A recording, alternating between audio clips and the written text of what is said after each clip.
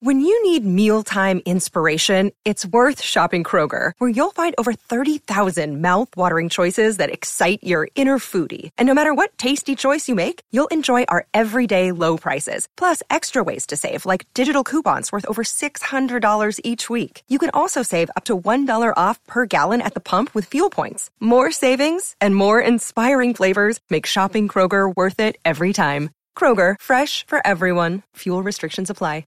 Another day is here, and you're ready for it. What to wear? Check. Breakfast, lunch, and dinner? Check. Planning for what's next and how to save for it? That's where Bank of America can help. For your financial to-dos, Bank of America has experts ready to help get you closer to your goals. Get started at one of our local financial centers or 24/7 in our mobile banking app.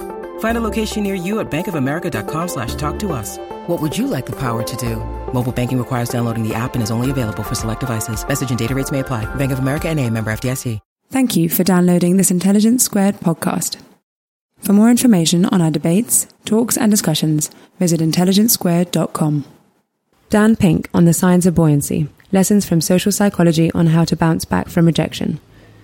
This talk took place at London's Royal Institution on the 28th of February 2013.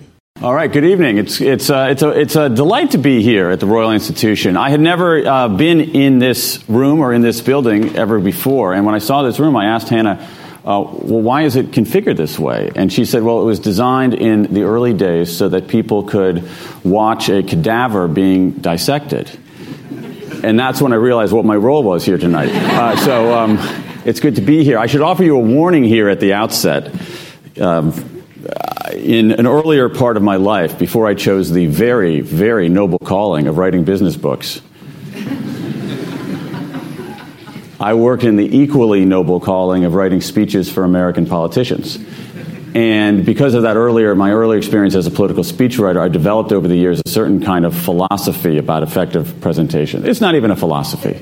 It's a dogma. It's a very rigid ideology about effective presentations. Because I have discovered over the years that good presentations, no matter where you are in the world, no matter what language you're speaking, no matter whether the audience is large or small, no matter whether they're looking down on you or whether they're looking up at you, good presentations anywhere, anytime, always have three key ingredients. There are three key ingredients in any effective presentation, anywhere, anytime. Again, it transcends nationality, it transcends language, it transcends topics. Three key ingredients in any good presentation, anywhere, anytime. You might learn nothing else here tonight, but this you will learn. Three key ingredients in any effective presentation. They are brevity,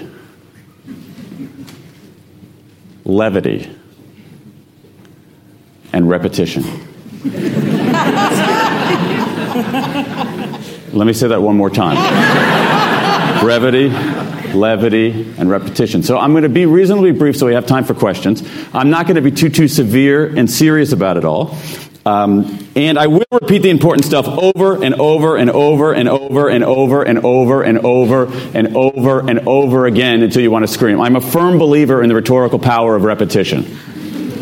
I'm a firm believer. No, that's not only because I used to work in politics, but also because I have 3 children. So I'm used to it. So this might be a first here at the Royal Institution. I want to talk about sales.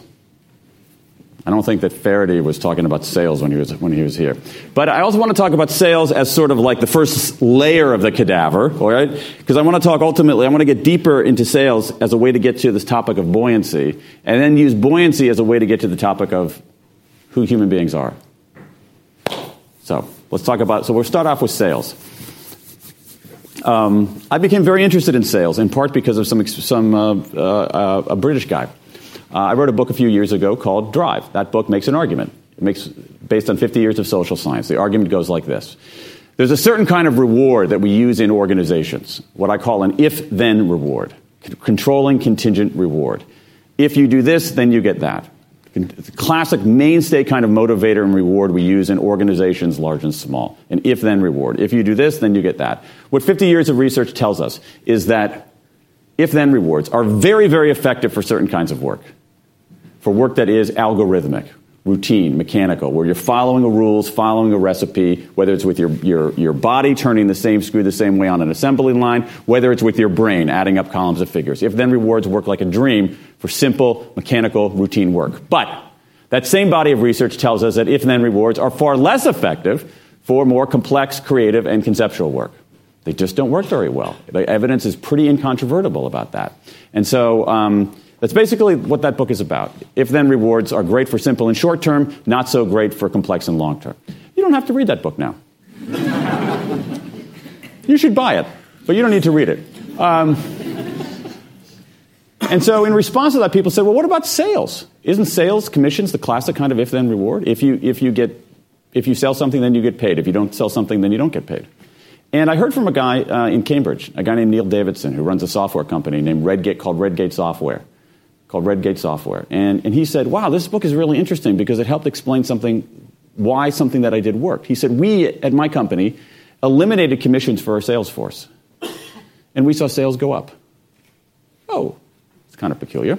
And that sort of peculiar finding from a guy in Cambridge got me interested in this topic of sales. So I'm going to tell you a little bit about what I found on sales, but then use that to get us into this topic of buoyancy because it's really, really interesting because it tells us a lot about ourselves. So let's talk about sales. This country has a lot of salespeople. You got 1 out of 10 people in this country who work in sales. Their job is to get people to buy stuff. Cell phones, cars, consulting services, cosmetics. That's a lot of people, 1 in 10. But I don't even think it's the biggest story, because I think if you look at what these people do over here, these 9 in 10, I think they're in sales too. I think a huge portion of what they do, a huge portion of what you do, is sales. It's kind of sort of like sales. Now, this is a hunch that I had, that these people who aren't in sales are really in sales.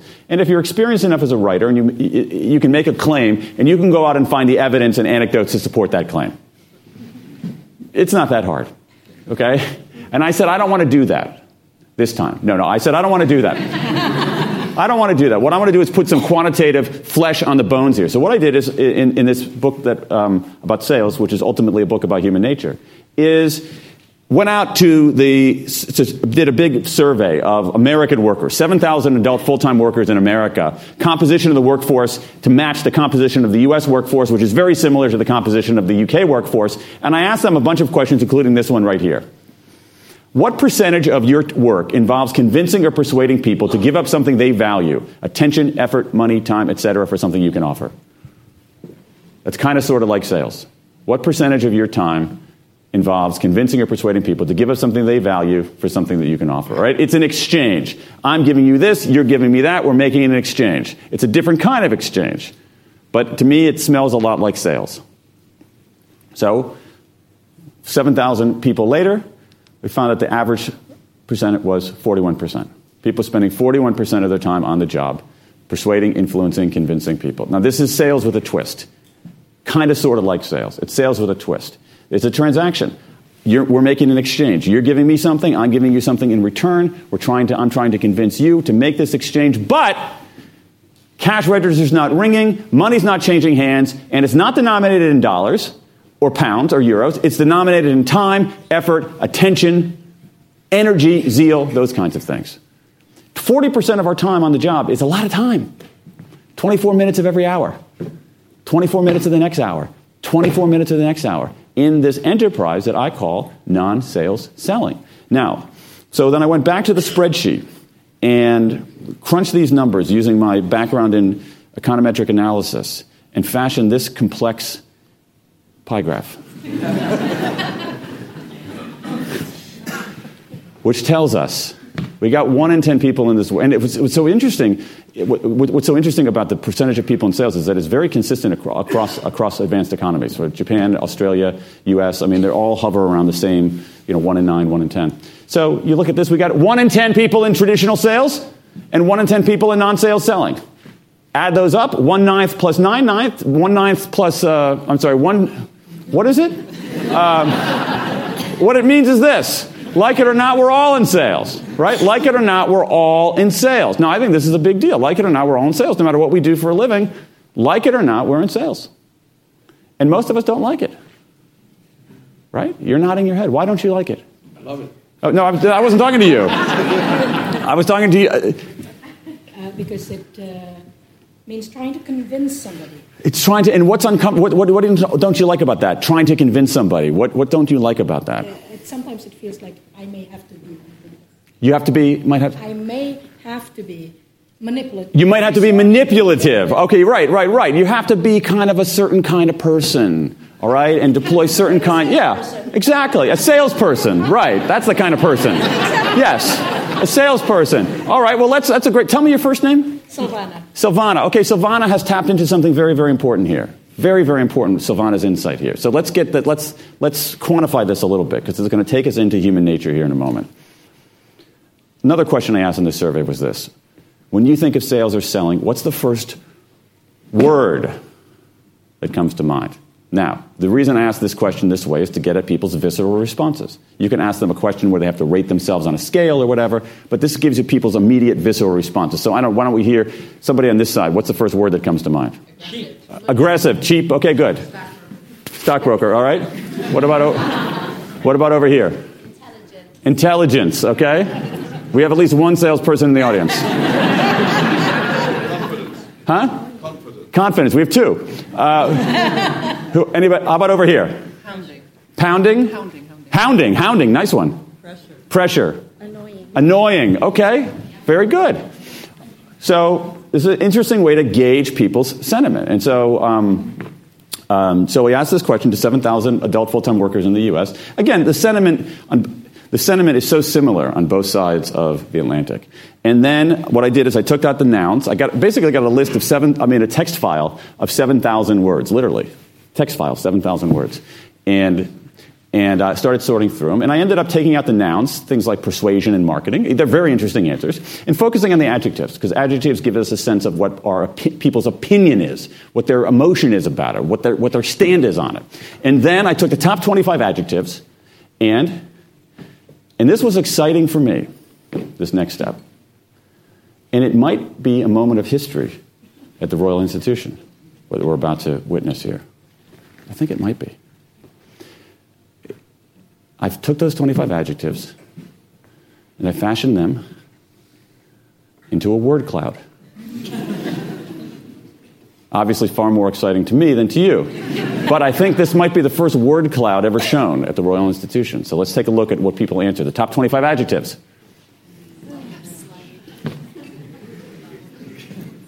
Very briefly, 20 of them are negative. 5 of them are positive. So a 4-to-1 ratio of negative to positive sentiment. Look at the words there. Pushy, number 1 by far. Pushy. Silvana's word, manipulative, was represented there. Slimy, sleazy. There are some positive words there. Challenging, necessary. If you go over here, somebody said fun. Challenging, necessary, fun. And in itty-bitty letters. Essential, important. You even had people breaking the linguistic categories and offering interjections. Yuck, ugh, ick. This is what we think. And I think it's entirely wrong. I think this is completely, utterly, 100% wrong. It's a relic. Let me tell you what I mean by that. Most of what we know about sales, whether we're pitching ideas, whether we're pitching cars, whatever, comes from a world of information asymmetry, where the seller always had more information than the buyer. When the seller has more information than the buyer, the seller can be manipulative, sleazy, slimy, lowbrow. Right? When the seller has a lot more information than the buyer doesn't have many choices, the buyer doesn't have a way to talk back. The seller can take the low road if the seller wants to. Okay? This is why we have the principle of buyer beware. We live in a world, we have the principle of buyer beware because sellers know a lot more. Right? You got to be careful. If the seller has a huge information advantage, you don't have many choices or a way to talk back, and the seller is slimy, sleazy, cheesy, manipulative, aggressive, hounding, that's a good one. I wish that had made the top 25. Hounding. I might have to mess with the numbers a little bit to get that in there. Hounding. When the seller can be hounding, aggressive, manipulative, deceitful, dishonest, cheesy, sleazy, slimy, smarmy. That's why we have the principle of buyer beware. But here's the thing. Do we live in a world of information asymmetry anymore? Between buyer and seller? Not so much. Not so much. We live in a world of much closer to information parity, right? Where buyers can have, in many cases, as much information as sellers. You go to buy a car a few years ago, the seller knew a lot more about cars than you ever could. You go to buy a car today, you can know as much about cars and much about that Ford Fiesta as the person selling you the car. We've gone from a world where buyers have few choices, not much information, and no way to talk back, to a world where they got lots of information, lots of choices, and all kinds of ways to talk back. That's a very different world. That's a world of seller beware. And seller beware is different in kind from buyer beware. It's not different in degree, it's different in kind. It's a different enterprise altogether. So this is sort of a new way to think about sales. And I think it's an accurate way to think about sales, but it raises the question, if this is right, or like all these kinds of things, if it's more right than wrong, how do you get better at this? What do you need to know how to do? How do you get better at this? If we're all in sales now, but sales isn't what it used to be, how do you get better at this? So what I did is I went to the social science. And what's interesting, when you go to the social science to try to figure this out, you learn about sales, but you learn about who we are as human beings. So what I identified are 3 qualities that are necessary in this world of seller beware. 3 foundational qualities. And I want to talk about one of them in depth here right now. 3 foundational qualities. They are the new ABCs. They're the basically foundational qualities for how can you effectively persuade, influence, convince, sell people in a world of seller beware.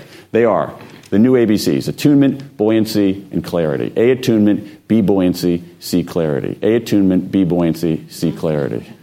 Attunement, buoyancy, and clarity. Attunement, buoyancy, and clarity.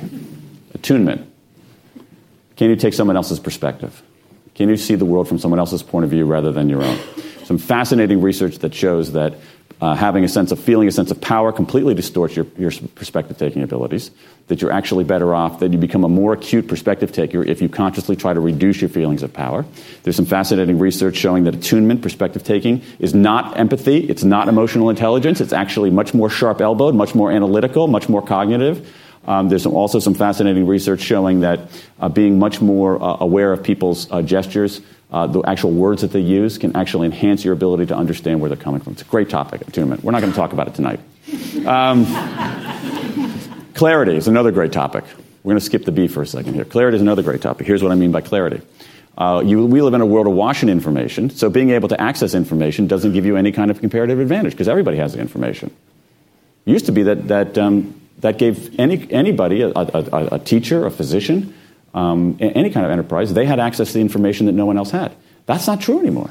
So what matters more is being able to curate that information, being able to take that information and apply your expertise and say, this part is signal, this part is noise, don't worry about it. Being able to look at that welter of information and detect the meaningful patterns, find out what's important, what's not. Sense-making, make sense of it. The other thing, which is totally interesting as well, is this. We have, in some ways, overweighted, W-E-I-G-H-T-E-D, overweighted problem solving as a skill. Problem solving as a skill. Problem solving still matters. Yeah, the teachers are in tears right now. We've overstated how important problem solving is.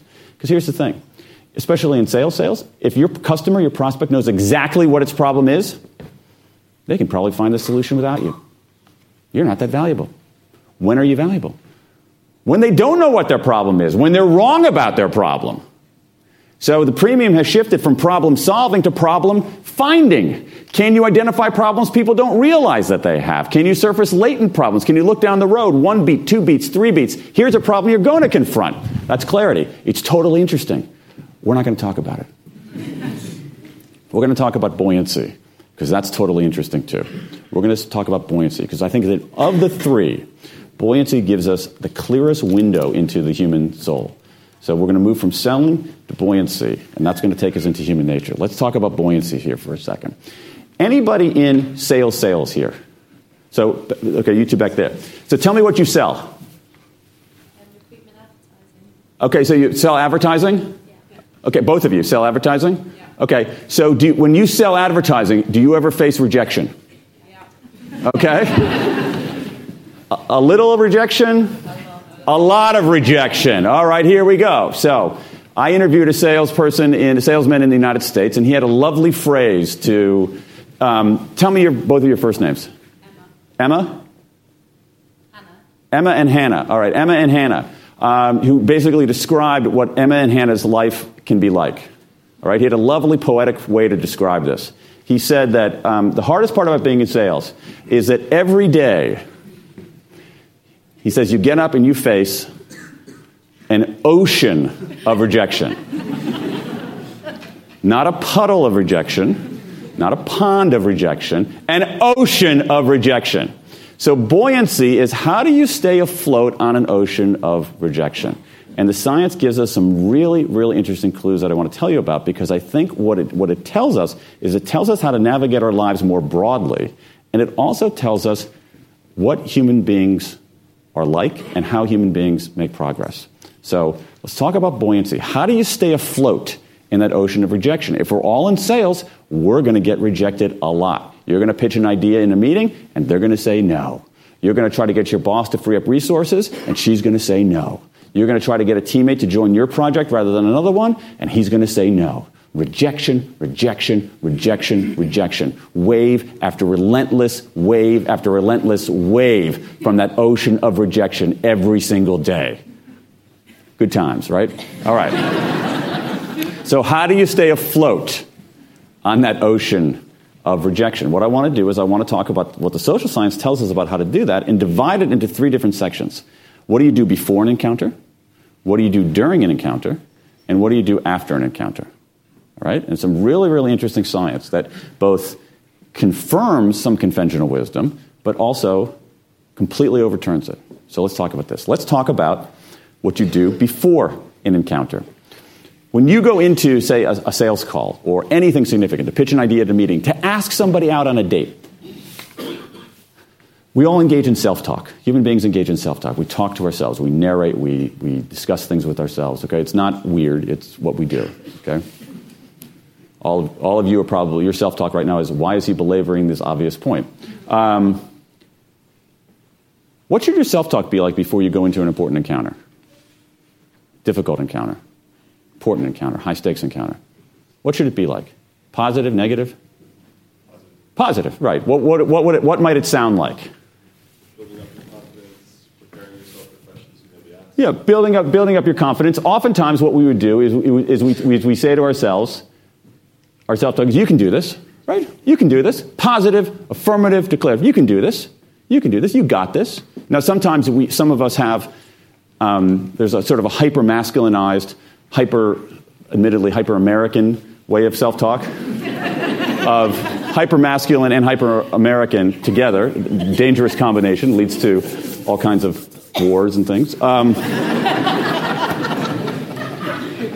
that self-talk is like, it sort of goes from you can do this to you got this to you're all over this, you're an animal, you're a killer, that sort of stuff. But it's very positive and affirmative. You're pumping yourself up, right? You're pumping yourself up. Right? That's the way that it should do it. Paul McKenna would tell us to do this, right? Pump yourself up. That's the way it works. And you know what? That's not quite right.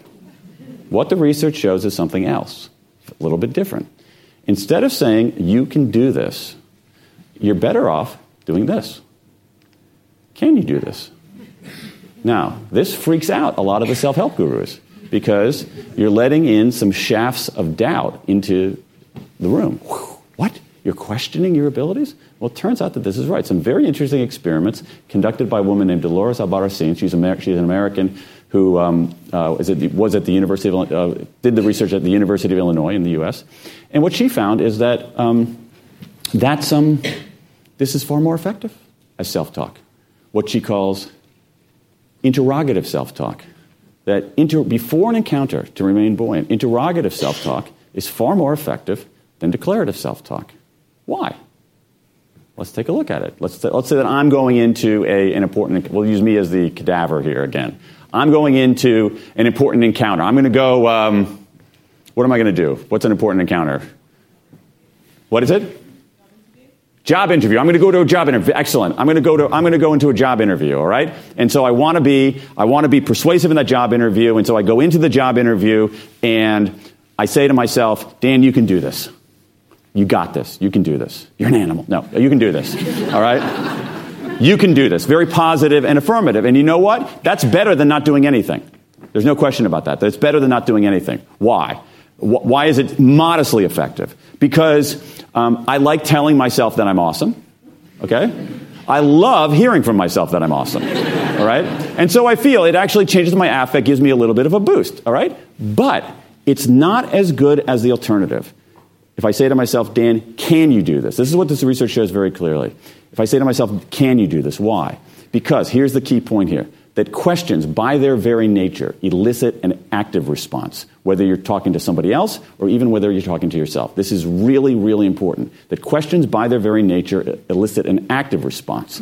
So when you ask somebody a question, when you ask yourself a question, even if it's not explicit, even if it's not out loud, you kind of sort of answer it. So if I say to myself before my job, tell me your first name. Janelle. If I say to myself before my job interview with Janelle, Dan, can you do this? I say, yeah, I can do this. I've been on job interviews before.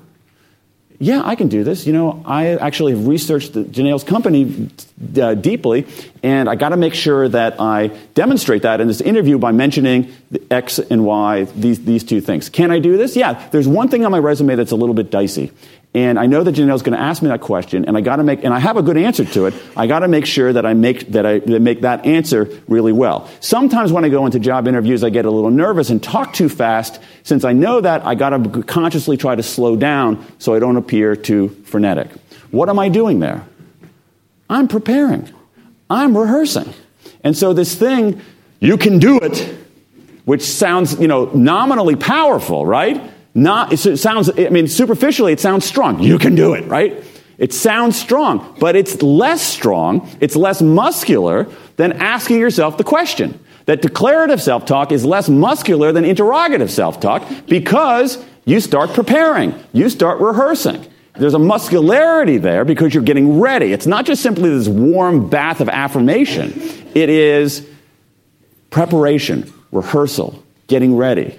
So interrogative self-talk trumps declarative self-talk if you want to remain buoyant. Now, it turns out, to my mind, the best exemplar of this principle of interrogative self-talk is British. Okay? It sort of makes sense. You think sort of the American bias would be toward you can do it, and the British bias would be in the opposite, would be in a different direction. Maybe the opposite direction. There's no way I can do this. But it turns out that the paragon of interrogative self-talk is a Brit. And to me, one of the finest British leaders since Winston Churchill.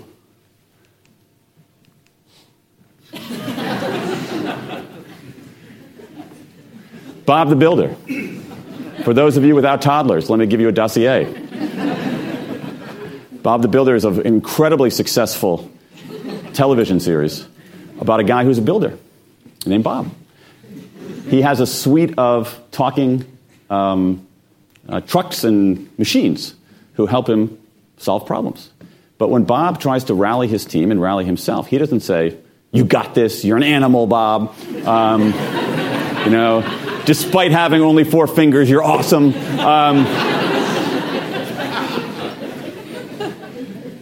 He says to himself, he says to his team, he does an interrogative. What does he say?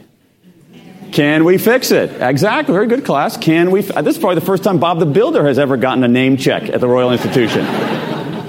He says, can we fix it? It's interrogative self-talk.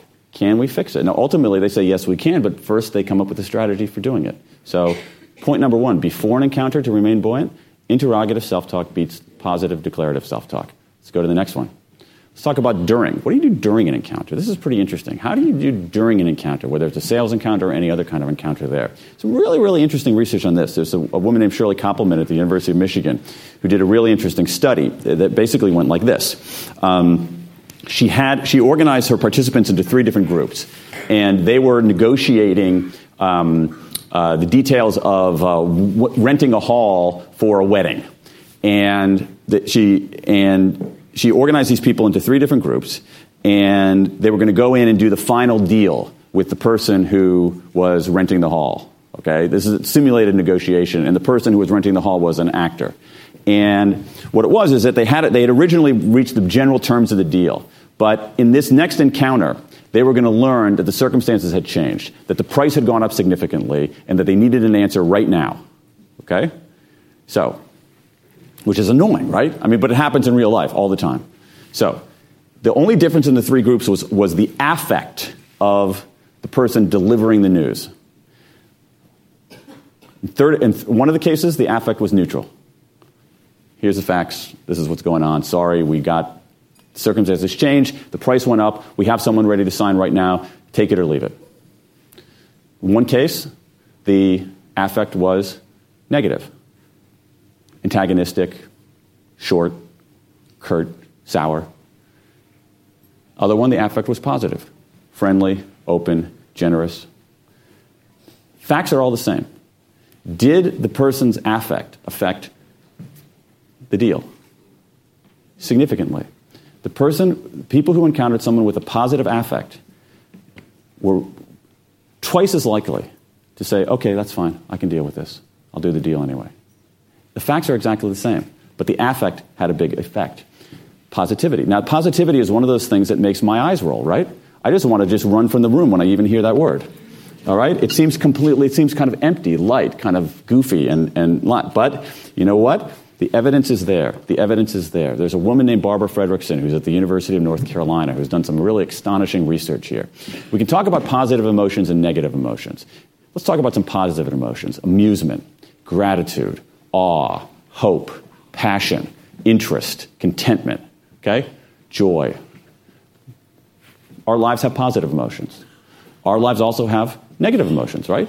Negative emotions like anger, disgust, contempt, embarrassment, fear, guilt, sadness, shame.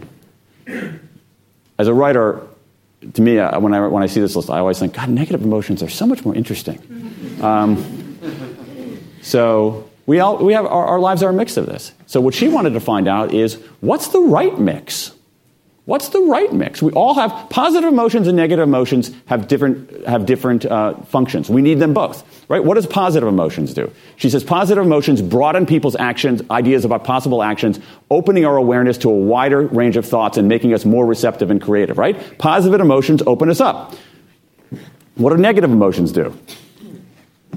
They narrow us. Negative emotions are incredibly important in many different realms. Negative emotions warn us that something's going awry. Negative emotions will warn us, get out of that burning building, get out of that bad relationship, get out of that crappy job. Negative emotions say, wait a second, there's something wrong here, I need to fix it. So they both serve a very powerful purpose. But what's the right mix? Or is there a right mix? So what she did this incredible piece of research with a guy named Marcel Losada, who's a Brazilian mathematician. And the math on this is unbelievably complex. And what she did is she had people record their positive emotions and their negative emotions over the course of a very long time, right? When am I experiencing joy? When am I experiencing resentment? When am I experiencing contentment? When am I experiencing shame? Okay? People were consciously cataloging their emotions, their positive and their negative emotions. Now, see if you can guess what happened. How were people doing when their negative emotions were greater than their positive emotions? People feeling good and effective? No, not that surprising. What about when it was 1-to-1? One positive emotion for one negative emotion. Not much different from having more negative than positives. That's pretty interesting, right?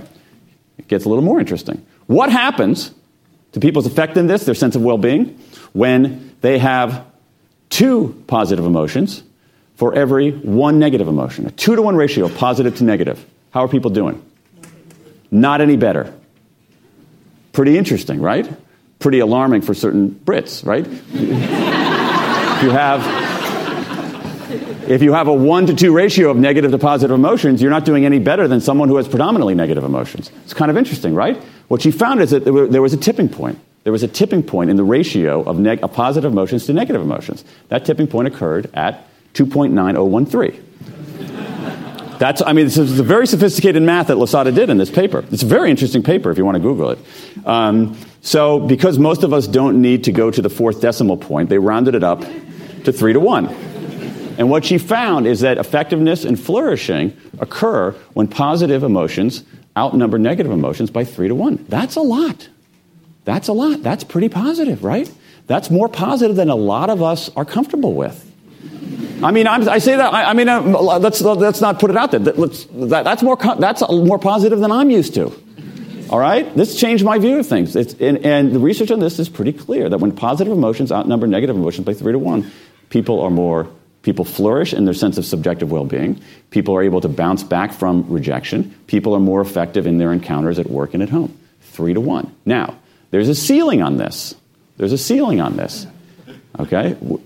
I'm glad there's a ceiling on it, right? But you know what? It's actually an incredibly high ceiling. It's 11 to 1. I know, isn't that amazing? If you go beyond 11 to 1 in your ratio of positive to negative emotions, you're in la-la land, right? So this actually gives us some hints about what to do here. We have this notion that in sales especially in negotiations that we want to be very poker-faced. Poker-faced, neutral, right? Maybe a little stern. And you know what? That's the wrong way to do it. You're more likely to get a deal if you're a little bit positive. I know, it hurts a little, doesn't it? I mean, it does. It's sort of this I mean, again, it's sort of, this is the first one beforehand sort of overturns a lot of like the conventional wisdom of, from some self-help book. This one actually affirms it. This one affirms it a little bit within reason. But it's very, very interesting. And there's certain kinds of practices that people can do to raise the salience of their positive emotions. There's some fascinating research now out of Stanford on the importance of awe. How stopping and experiencing feelings of awe can make us feel like we have more time and make us feel like we're more effective. There's a huge amount of research on gratitude, for instance, that if you stop at the end of the day and write down 3 things that you're grateful for, you're going to have higher level of well-being, higher level of effectiveness. So that's what goes on during. Let's talk about after. Some fascinating research here, too. What do you do after an encounter? All right? What do you do? Let's talk to Emma and Hannah up there. What do you do after an encounter when you get rejected? Soldier on? What do you thank them? Okay. What? I mean, do you have any kind of practices? On to the next. So does it bother you? You get used to it. Every no is a step to the next yes. Oh, every no is a step to the next yes. All right. There you go. I saw that episode of Bob the Builder. Yeah, it's interesting. Well, it's interesting because all of us deal with rejection, but most of us, I mean, you guys are used to dealing with rejection, and I think you probably learned implicitly some habits of the heart about ways to contend with it. It's sort of, you let it roll out. But it turns out there's something a little bit more affirmative that people can do. And here's the interesting thing. So Martin Seligman, who's at the University of Pennsylvania, did some fascinating research a few years ago where he wanted to study, well, let me tell you the course. He started studying learned helplessness. He made his name studying learned helplessness, this idea that sometimes people feel helpless even though they have efficacy over their environment, but they basically learned to be helpless. And he said, if people can learn to be helpless, maybe they can learn to be optimistic. And he started doing some research there. And then that took him to studying rejection. And the way that he studied rejection, he said, I want to study rejection. So he immediately sought out an army of life insurance salesmen in the American state of Pennsylvania. And he spent a huge amount of time with these life insurance salesmen. And they're almost all men, actually. And here's what he found out. The best predictor of their success as life insurance salesmen was, if you see here, their explanatory style. It was how they explained failure. And I'm guessing, based on some of your comments, that you guys might do this implicitly and not necessarily realize what you're doing. Their explanatory style, how they explained failure. The best predictor of their success was how they explained failure. Very interesting. And what he found is that he basically, in some ways, found an algorithm for how to do this effectively. And what he found is that people who are buoyant, people who soldier on, people who are able to go to that next encounter, who say, and your lovely, Emma's lovely phrase, what was it? Every no is a step to a yes. People who go on in that way have a certain way of explaining things on its 3 different dimensions. So first, he talks about the 3 Ps. Personal, pervasive, and permanent. So one thing that you can do, as he says, is that this is actually a piece of social science that yields some really practical clues. And it's things that we can use with our kids. It's things that we can use in our relationships. It's things that we can use in a wider spectrum of things than simply sales. So first question is it permanent? Is this permanent? Okay. If you go in and get rejected, you ask somebody out on a date, no. Is this permanent? You go to a sales call and they say no. Is this permanent? You go and pitch a book idea to a publisher and they say no. Is this permanent? You can say, yes, I've completely lost my skill for selling. All right? You can say that. You can say, is this, I've lost it. I don't have it anymore. Or you can say, no, I was flat today because I didn't get enough sleep. You go into a sales call, you get a no. You can say, you know what, I've completely lost it. I'm no good at this. Is this permanent? Or is this temporary? You're better off explaining things in a hard-headed way. Okay, you can't be delusional, but look for ways that the explanation is temporary rather than permanent. Go to the next P. Is this pervasive? Is this pervasive? You go into a sale. Emma and Hannah go into a sales call. Is this pervasive? They said no again to my advertising. So they say, yes, every prospect I visit is clueless and uninterested. Always happens, right? Or you can go in and say, but people, here's the thing. I mean, some of you are laughing because you know that we do this, all right? And we're going to come to that in a second. Yes, every prospect I visit is clueless and uninterested. Or you can say, is this pervasive? No, this particular guy was a dope. Okay? Explaining things as specific rather than universal. Specific rather than universal. Temporary rather than permanent. Specific rather than universal. Let's talk about this. Is this personal? Is this personal? Okay? Hannah's already in this. Hannah's shaking her head. No. Is this personal? It's not. You can say, is this personal? Yes, the reason he didn't buy is that I messed up my presentation. Hannah's saying, no, that's not the reason. Here's the reason, right, Hannah? No, my presentation could have been better, but the real reason he passed is the guy wasn't ready to buy right now. All right? Is this personal? No. So the more, and what he found is that, and it's actually quite remarkable, is that more than the industry assessment, the standard industry assessment that they use to measure insurance salespeople, that this capacity, how people explain their failure. Let me go over it again. Do you explain your failure as temporary rather than permanent, specific rather than universal, and external rather than personal? That leads to buoyancy. That leads to flourishing. Now, I want to say one couple quick words here before I wrap up. This is not self-delusion. All right? What's really important, it goes back to the things about interrogative self-talk, is that this has to be very analytical. Okay? So maybe Hannah messed up her presentation, but maybe that wasn't the only reason that this guy didn't buy. Maybe this has been happening a lot, but it doesn't always happen in every circumstance. So you have to go back, and this is the word that they use. It's a wonderful word. A lot of us, when we get in situations, because we hate rejection so much, we shy away from it, and when we get it, we say, this always happens, it's all my fault, and it's going to ruin everything. It always happens, pervasive. It's all my fault, personal. It's going to ruin everything, permanent.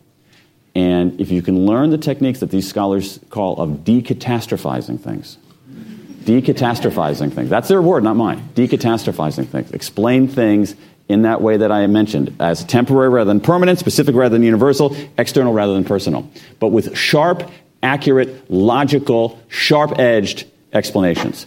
This is what Seligman calls this, and this is, I think, the guiding principle, and I think that sales teaches us this. The way to be effective in sales is the way to be effective as a human being. The way that human beings make progress, and Seligman has a lovely phrase here for this. He calls it optimism with its eyes open. That's what it takes. That's what we should be. All of us should be optimists with our eyes open.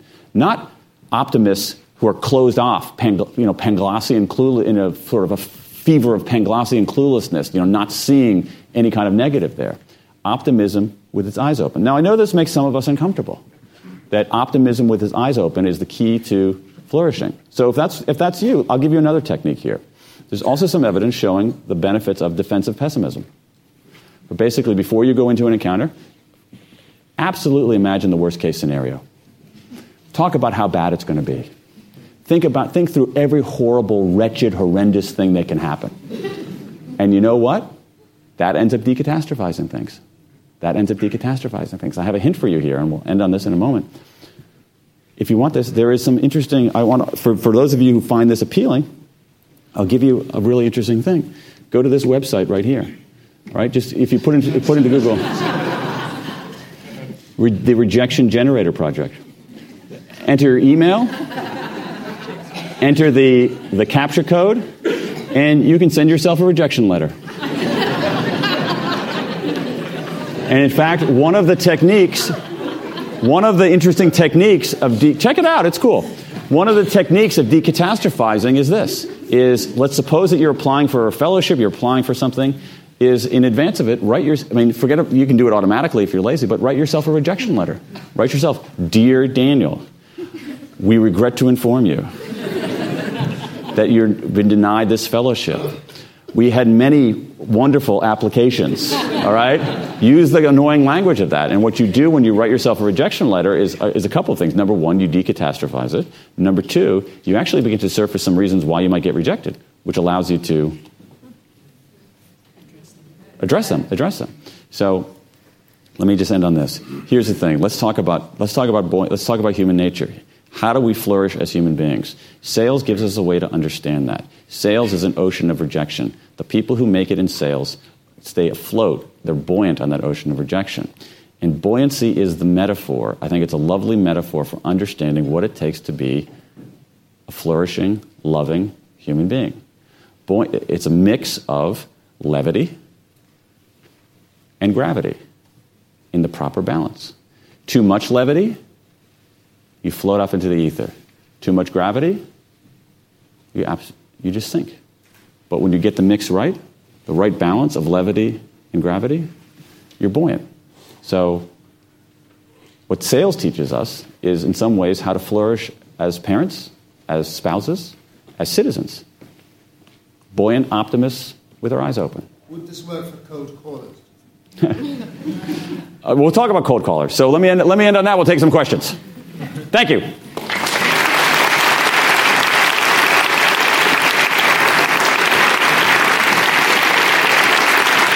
All right, so let's take some questions here. So raise your hand buoyantly, and we'll take some questions. Yes, over there on the left hand, on my left. I want to know what you think the implications are if we're all like this. Say that again? What do you think the implications are if we're all like this? All like what? Like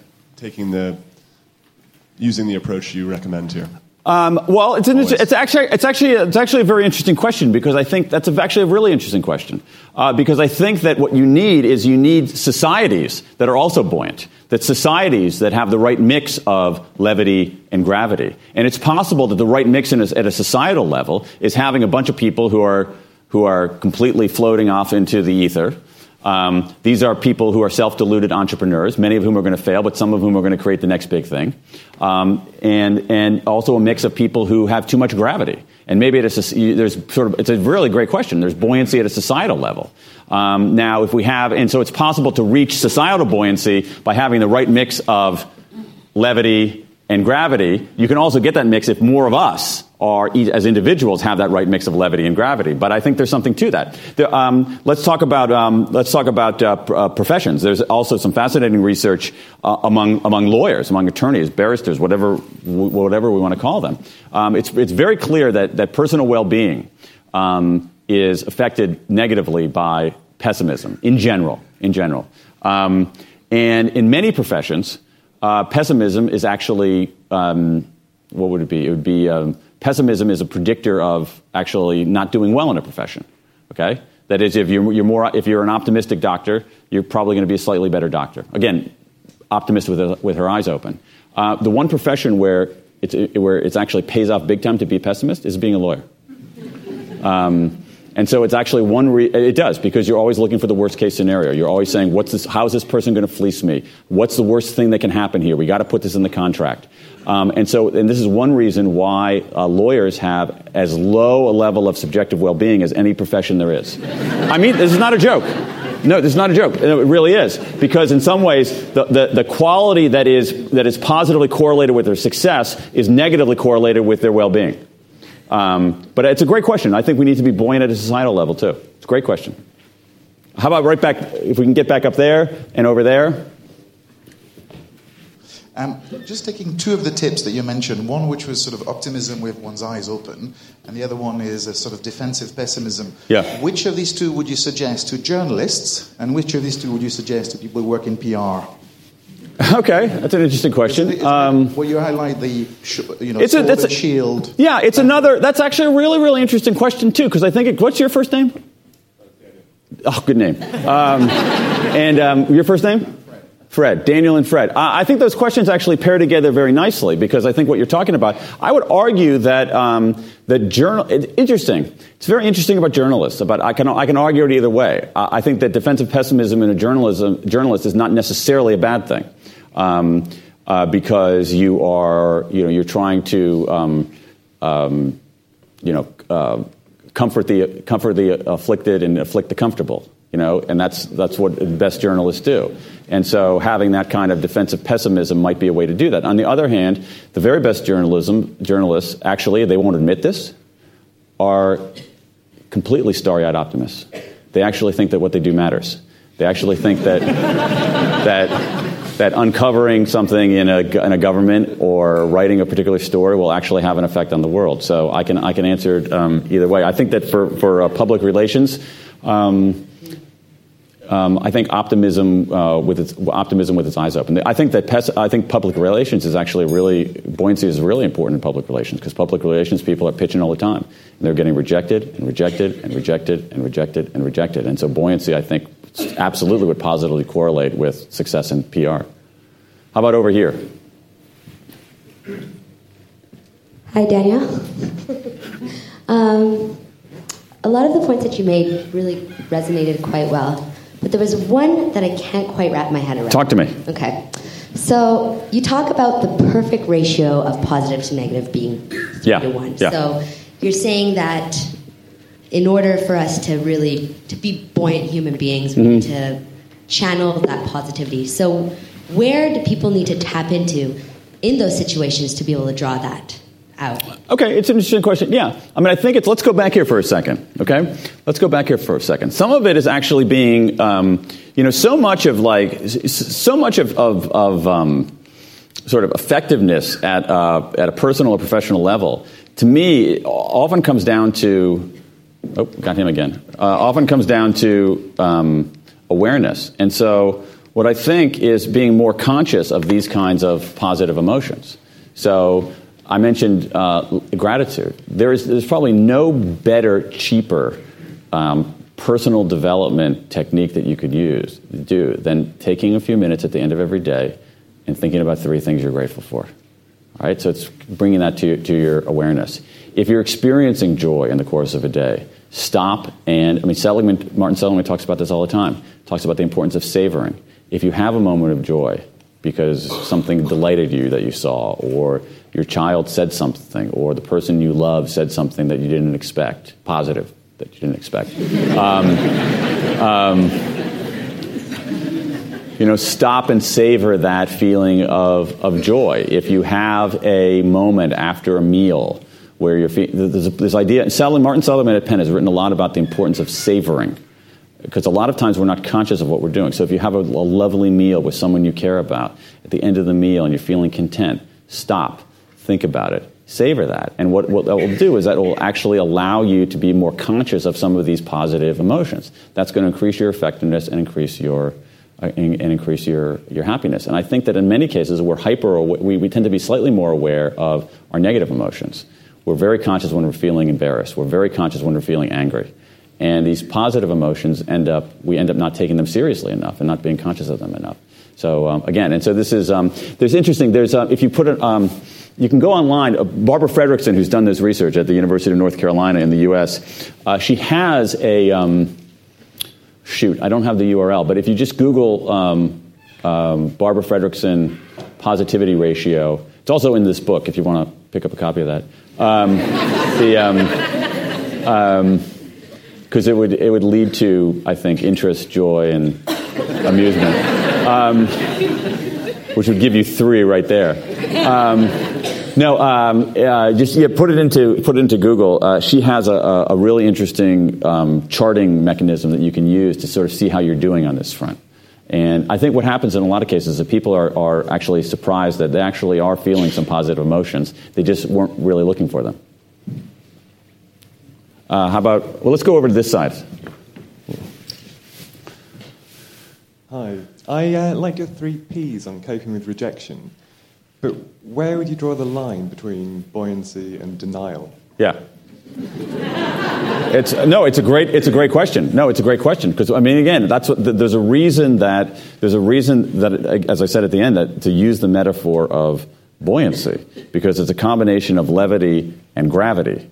Okay, so levity without gravity is denial, self-delusion. But on the other hand, gravity without levity is also its own form of, I think, an inaccurate explanation and assessment of the world. That is, and I think the combination of it gives you greater accuracy, and it gives you, I think, the key to flourishing. If you look at, go to the 3 Ps for a second.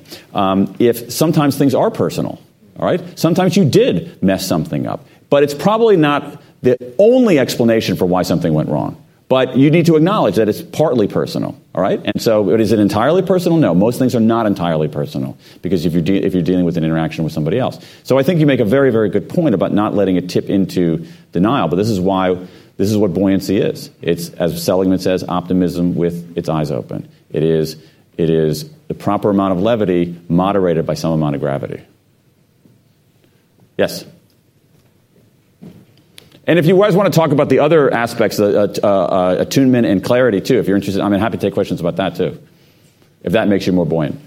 I've got 2 questions, but I think they're linked. The first is okay. whether you think that you're born with buoyancy, i.e., there's been a lot of research, Seligman and stuff, about learning happiness, learning positivity. Yeah.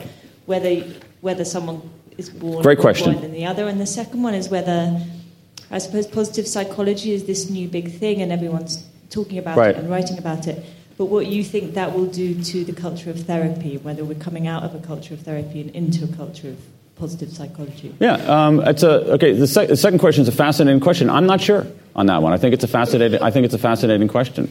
I think that in some cases when you talk about therapy for, say, mental illness, that sort of thing, I think in some ways we have therapized things, that we basically take every sort of discomfort as something that is actually an ailment and have to apply therapy to it. On the other hand, I think one of the great advances that didn't exist when people had cadavers in this room and were studying the biological sciences, is that when someone is feeling down, when someone is feeling blue, when someone is feeling anxious, when someone is feeling nervous, it's partly because of the biochemistry of their brain. It's not a character weakness. It's part of who they are at the level of biology, and we have all kinds of mechanisms to address that. So in some ways it's mixed. What I do think is that people understanding the secrets to flourishing in the deeper sense is itself a form of self-efficacy. And I don't want to call it self-therapy, but a form of self-efficacy that might actually keep people out of the therapist's office, which is, unless you're a therapist, is a good thing. Now, the first part of your question was, forgive me, I forgot your first question. Oh, okay, so you probably know this. There's actually some interesting evidence. It's David Lykken, Lykken, at, I think he's at the University of Minnesota, and he has, I think that's who it is, and there's this notion of, this is more about happiness rather than sales or buoyancy, but I think it's relevant, is that people are born with what he calls a happiness set point. A happiness set point, that's the term of art here. And so what it means is this, that you have sort of innately, because of your DNA, a range of happiness levels, okay? So let's say that it goes from 0 to 100. I'm sort of overly simplifying things. Let's say it goes from 0 to 100. And your band of happiness goes from, say, 85 to 60, okay? So if your life is just miserable and everything goes wrong, you might be down at 60. And if things are good and you have the right kinds of behaviors and so forth, you might be up at 85. But because of who you are, you're probably not going to be too far down there. Let's say that other people have a lower happiness set point. Let's say it's between 30 and 50. And so you're never going to be Mr. Smiley in that kind of situation. But what you can do is you can learn certain kinds of practices, learn kinds of techniques to get to the highest level of your range. And so that person is going to be a much more effective person, much more effective worker, much more effective spouse, much more effective parent if he or she is up at the 50 part of his range rather than the 30 part of his range. But I mean, there are limits of this, and in some ways, to me, that notion of the happiness set points underscores the urgency of our doing these things. Particularly if our set point is, I'm convinced my set point is somewhere between 35 and 55. Okay, so basically, chronic dissatisfaction if left to my own devices. But knowing this and knowing more about myself can push me up more toward the 55 range. Yeah, we got a lot. Okay, so we'll go there, and then there, and then there, and then there. We'll go right to left. This gentleman in the back, and then you. Okay, well, we'll do it that order, too. My name's Peter. I just made quite a good living out of something that might interest you, is that if you look at the Chinese symbol for crisis, there are two symbols. And if you split them into two, it means dangerous opportunity. Right. And I thought that was quite an interesting motto. Sure, and I think there is that kind of, just to build on the Chineses of it, I think that a lot of things have this kind of yin-yang tension, that you want a kind of combination, of things. And what's so interesting now is that we have these intuitions about certain combinations of these sorts of things. But there are social scientists out there doing experiments to help us figure out, okay, what are the right ingredients there, and allow us to crack the code just a little bit more carefully.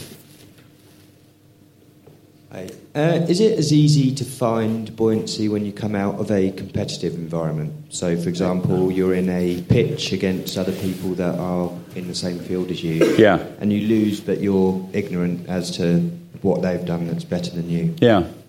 That's a really good question, and I think it's going to be harder because you have less. To me, that's not so much a buoyancy problem. It's it's essentially a feedback problem.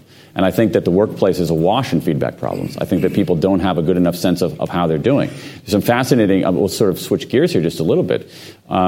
There's probably, to my mind, the most important research in the field of talent in the last 10 years was done by Teresa Amabile at Harvard Business School. And what she did is that she went to people across the North American workforce, something like 8 or 9 firms, several hundred people, and she had them at the end of every day say, "How was your day? What were the high points? What were the low points? Were you motivated or not?" So these people basically did these little they send an email back describing what was good or bad about their day. And what she found when she crunched all these numbers, and she basically came up with 12,000 daily diary entries of people's day-to-day experience on the job. And what she found is that when people were most satisfied, people were most motivated, when, and this is her phrase, they were making progress in meaningful work.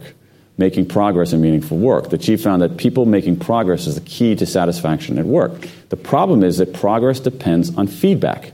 Okay? So you could, by getting rejected in that pitch, have made some progress by saying, "Oh, no, they wanted this rather than that.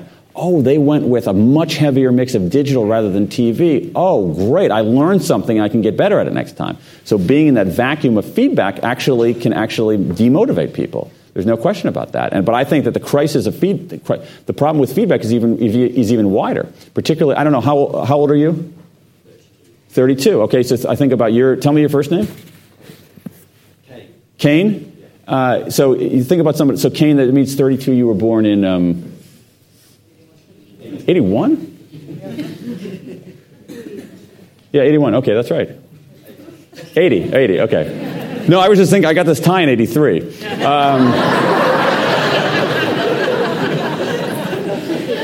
But you look at your life as someone who's in your early 30s, and your life, so much of your life outside of work is about rich, regular, rapid feedback. You're getting information all the time. You press a button, something happens. You play a video game, you get a score.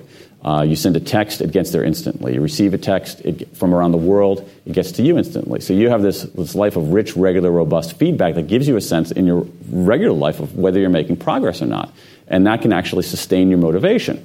What's interesting is that when we put the canes of the world into large organizations, they come out of this world of rich, regular, robust feedback, and we put them in the world of a large organization. How do we give them feedback? Annual performance review. I mean, they come out of this rich world of feedback, and we say, oh, in this alternative universe, you get feedback once a year in an awkward kabuki theater-style conversation with your boss. It's absolutely insane. So I think you've hit on something really, really important, which is that, are you self-employed? Are you an entrepreneur? Are you running your own agency? Yeah. So I think that, one of the things that's hard for people who are entrepreneurs is that they have to look for ways to get feedback about how they're doing and information about how they're doing. And this is one reason why you see a lot of these kind of entrepreneurial kind of support groups where entrepreneurs will get together, talk about their business, give each other advice. It's a great lesson for you about how to be a better boss and giving your employees feedback so they don't feel like, God, I don't know what happened here. It went bad, but I don't know the reason why. So it's a really, really insightful, meaningful point about how people are affected, particularly at work. We're going to go down here. How are we doing on time, Hannah? 15 minutes. Okay. Oh, my gosh. All right. I got all night, so I'm easy. I want to come back to that point about lawyers earlier, because you said it's a good predictor if they're negative that they're good at their job, but doesn't that lead to maybe a sub-optimization because they might be the best lawyer because they're defensive, but actually for society it's pretty bad. So they set up contracts to be really defensive. It's like a self-fulfilling prophecy that they actually become about all the worst-case scenarios. So I work in technology, and the contracts stop a lot of innovation. It's actually a really big problem. And one of the big problems is getting lawyers to want to do innovative contracting because it's based on contracts like 100 years ago. So just coming back to that, I think for airline security or safety, it would be a good thing. For lawyers, maybe it holds vast industries back through this negativity. I actually agree. I totally agree with you, and I say that with some amount of standing because I'm quote unquote trained as a lawyer. I'm a law school graduate, and I never practiced law a day in my life. And one of the reasons is that the way I looked at it, and I found in my classmates, very smart people, is that they were very good at deconstructing things. And so if they saw something that was under construction, a little bit wobbly, their instincts were always to say, that's weak here. It's going to fall down because of this. And didn't have the instinct to say, what can we do to make this a little stronger? What can we do to build this? And I think it ends up actually, there's a chance that it actually serves as a brake on insanely self-deluded technology entrepreneurs. But I actually think that it ends up actually gumming up. Personally, this is my own personal view. I think it actually, certain kinds of these things actually really gum up the gears of commerce, even more in the United States. You spoke again. I want to come back to this 3-to-1 ratio. Yeah. That and a lot of your talk seems to be operative at an individual level. I think you made this analogy about the societal level, about the heterogeneity that you can have across the population. But in a lot of social discourse within the profession, we see constituencies, and think of political processes, and you'll have groups that tend to move emotionally together. And have you seen this? I see this a lot. Yeah. Do you have any thoughts about how the principles that you're describing that I see as operative at an individual level working in the realm of group dynamics and groups trying to come to some kind of consensus on a direction or what those processes should look like? Yeah, you know what? That's a really, really good question. And there's obviously a huge amount of research on teams and team performance and group dynamics and so forth. And I just don't know about whether these principles of this. I don't know whether it's been tested. My guess is that it's a great research question. It's a great research question. My guess would be that effective teams have a certain kind of ratio of positive to negative at the unit of the team. However, it sort of goes to Daniel's question about whether that team is composed of a bunch of naysayers and a bunch of self-deluded optimists, and that balances out, or whether it's a group of a bunch of people who are kind of the 3-to-1 group. My hypothesis would be that team performance is a similar kind of ratio, and I say that's just a guess. But we've all been on teams where teams can basically, if the negative affect of the total team is greater than the positive affect, nothing gets done. It's a downward spot. It's a great question. But what would your hypothesis be? Well, so what's embedded in the question? Yeah. What's embedded in the question is I see these teams tend to move together. I mean, kind of one of the popular misnomers for this is things like groupthink, right? Yeah. Where one person can have the whole thing move together. So it isn't that you have a healthy mix at any given time. It's that the whole group does tend to move together. And then the question is, in that kind of, say a political process where you have two ideologies that are trying to get the attention of a corporation or a strategic direction or a technology or something like that, what are the dynamics there, and what can an individual do in that setting? How can you set up the group in terms of preparation beforehand, reasoning in the middle of the situation and the afterthoughts?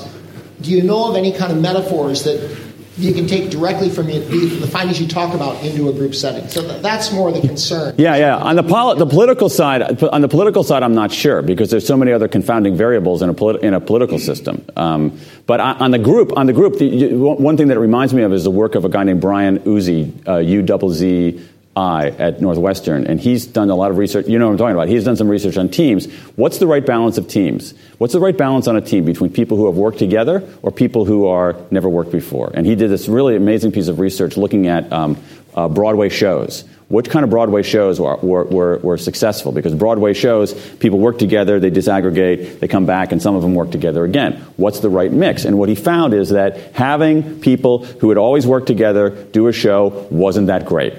Having people who had never worked together before wasn't that great. And it was a kind of a mix. And again, I mean, it's a fascinating conversation. I mean, maybe we here at the Royal Institution are coming up with a kind of golden ratio here but Brian Uzzi has something very similar to this. And basically what he said is that you have to it's a mix between people who have worked together before and some people who have never worked together before. And going too far one way or another, the teams... these teams stagnate. They fall into grooves. These teams never cohere. But these teams are both dynamic and they are able to be dynamic and able to cohere. And I think the answer is somewhere in the soil down there beneath that. Yes, Emma. You can shout it. Attunement. Okay, so sure. Attunement. Attunement is perspective taking. Can you take someone else's perspective? Okay, and so what's really interesting about the research on attunement is one way that the research on attunement is that, as I mentioned before, power ends up corrupting people's ability to see another person's perspective. And so so what they do is they put people in experimental settings. They have them do a series of tests and things to measure how well I'm understanding your point of view, how well I'm taking your point of view, and even small primes to make people feel powerful.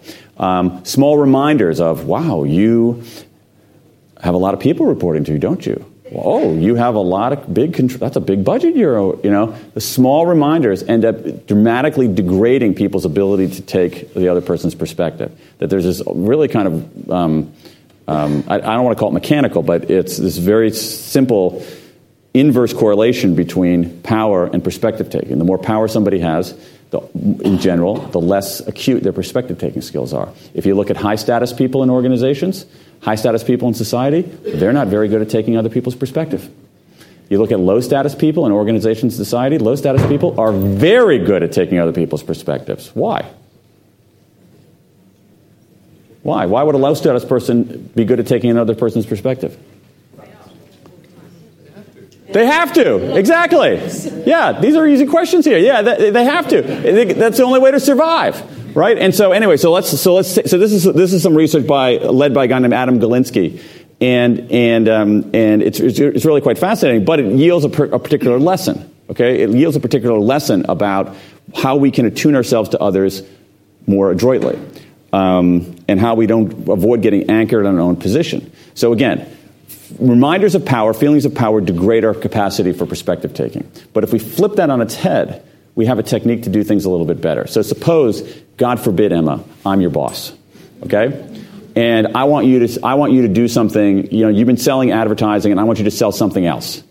all right, something else, and you don't know anything about this product, you don't want to do it, you've built relationships with various kinds of buyers in the advertising market, you don't want to do this. But I'm your boss. I can say to you, Emma, this is the way it is, go do it. You'll probably do that, won't you?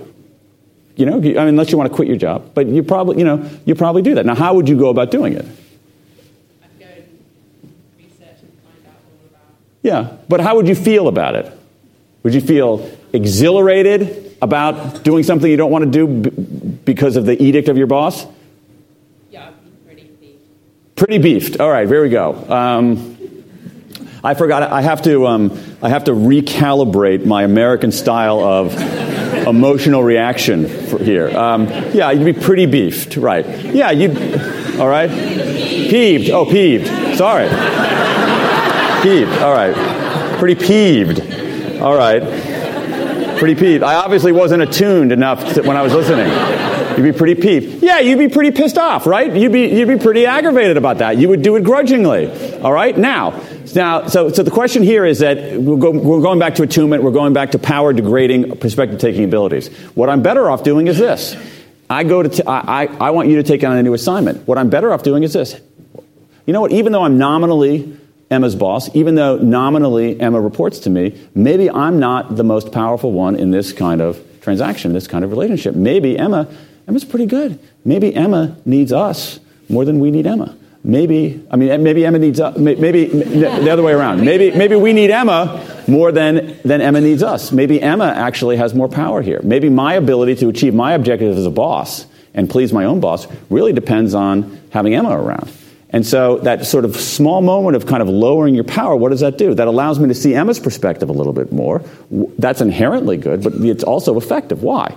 Because if I see Emma's perspective more clearly, I can say, oh, maybe there's a reason that this would be good for Emma to do this new assignment. Maybe there's something in it for Emma. Maybe I can understand the source of some of Emma's resistance and do something to allay those concerns. Maybe Emma feels I'm not totally up to speed on this, so I say, Emma, you know what? Don't go out into the field for 2 weeks. Spend 2 weeks actually studying up on this. If I understand your perspective, you're more likely to summon your own. It goes back to the question thing. This is so central in any kind of persuasion or motivation. We tend to think that persuasion is something that one person does to another. And it's not. It's something that people do for themselves. And what you want to do is you want to create the context, the situations where people summon their own autonomous, intrinsically motivated reasons for doing things. And so the way to do that is by understanding your perspective. And a way to understand your perspective is actually to reduce your feelings of power. So that's one aspect of attunement. That's really interesting. Right there in the center. Maybe a little bit about drive and motivation. Okay. But I work with a lot of managers who think if their staff aren't afraid of them, that's a bad thing. That people should be a little bit scared. Yeah. I'll repeat the question. She asked, well, maybe should we end on this question? Okay, yeah, so let's end on this question because it's about fear. Tell me your first name? Amy. Amy asked, she's encountered some bosses who say that the way that they are effective as bosses is if the employees fear them. That people will, is that essentially it? And that if employees aren't a little bit scared of them, they're not going to be doing their best work. And essentially, most evidence contradicts that. There's some truth to it for very simple kinds of work. If you're if you're stuffing envelopes, all right? So let's say your job is to stuff envelopes, and you're scared that you're going to get something bad will happen to you if you don't stuff envelopes. You'll stuff envelopes, right? But beyond the very kind of mechanical routine work, it doesn't work very well. Fear is an excellent motivator for getting out of a burning building. All right? Fear is an excellent motivator. Here's the thing. This is what Barbara Fredrickson says, too, that fear constricts. Fear is a very useful emotion, right? When we know to be scared, oh, there's a saber-toothed tiger right there. I'm scared. I'm going to run like hell this way, all right?